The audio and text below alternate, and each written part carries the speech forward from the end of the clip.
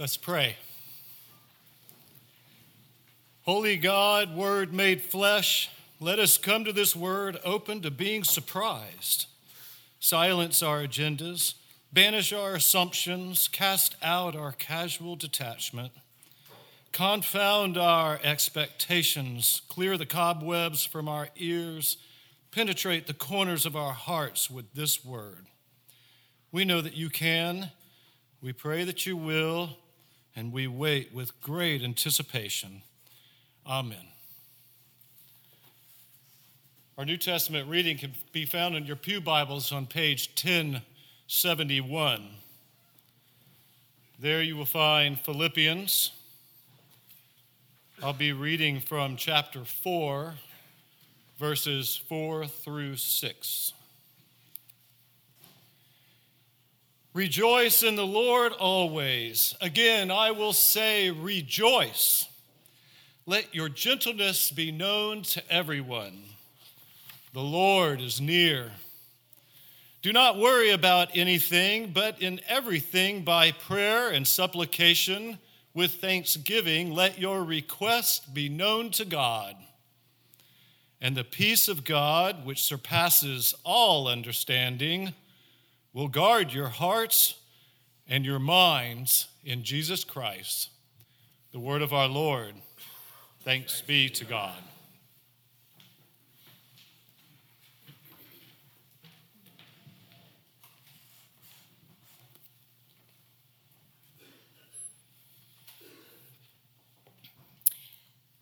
The Old Testament lesson today is the 35th chapter of the book of Isaiah, verses 1 through 10.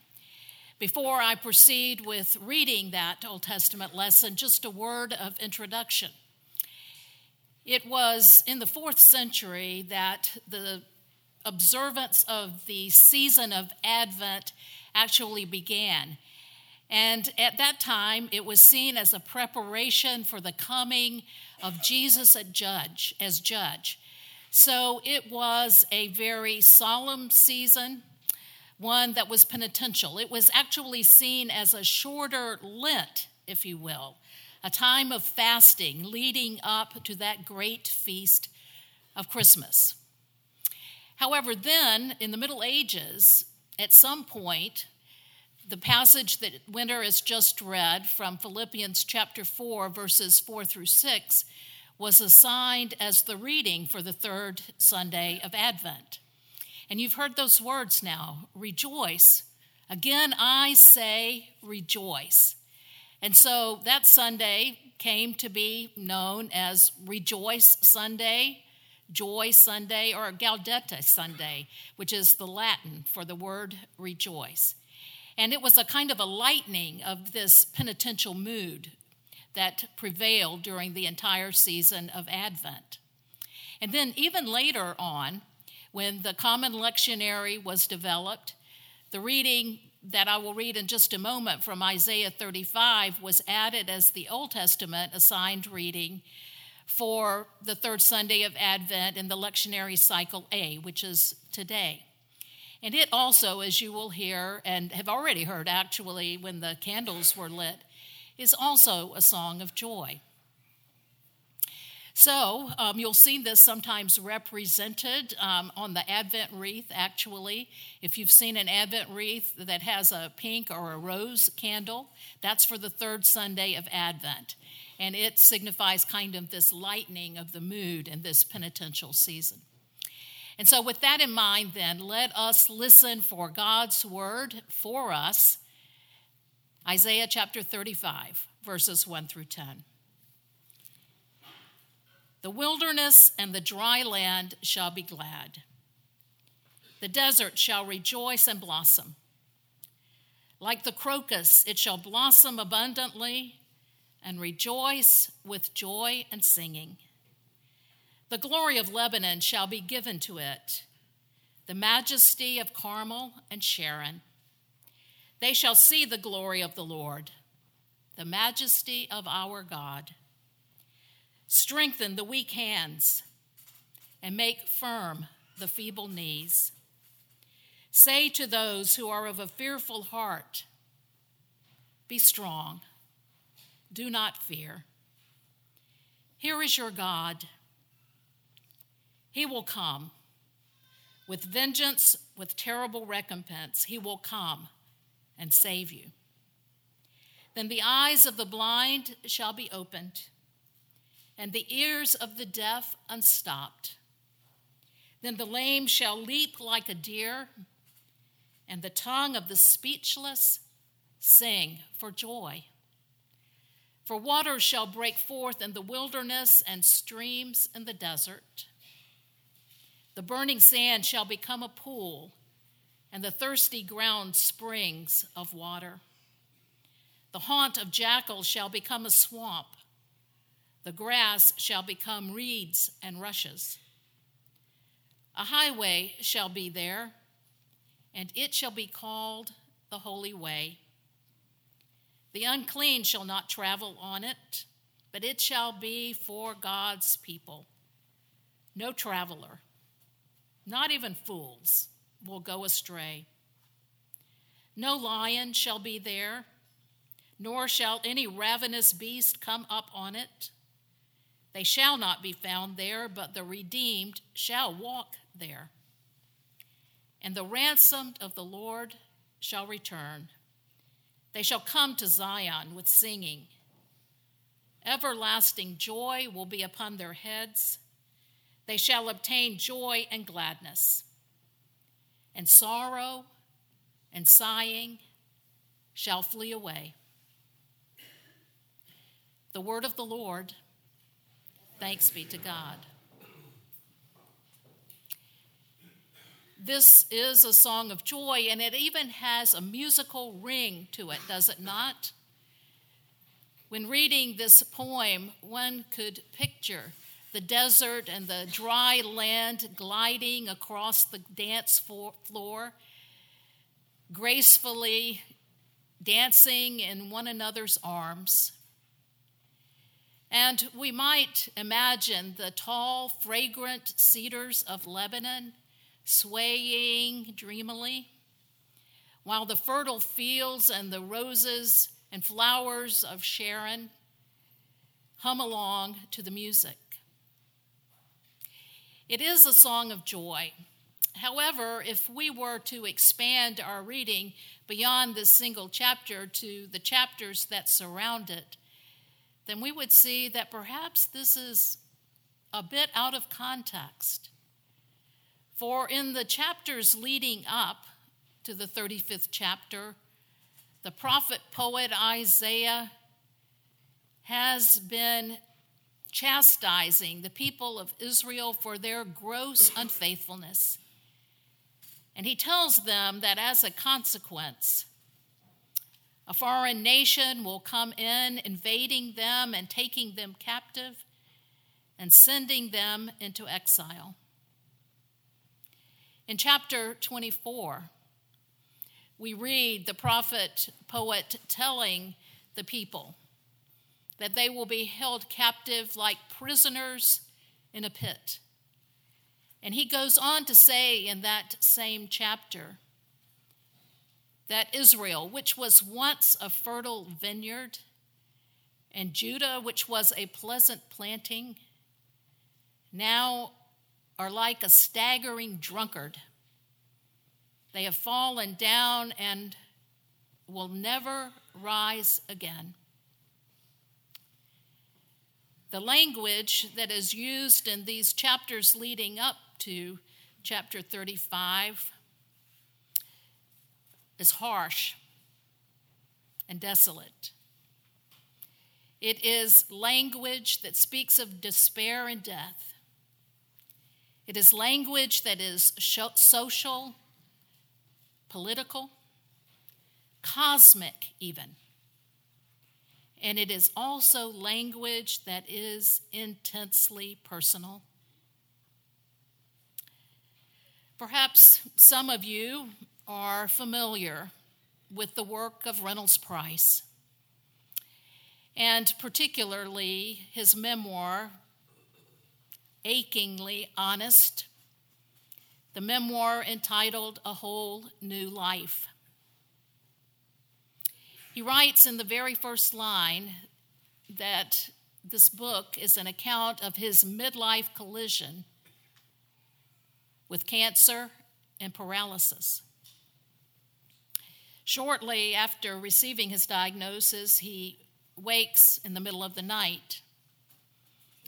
And he has written that he stared up at the ceiling, and against his better knowledge, he said he began poring over his prospects.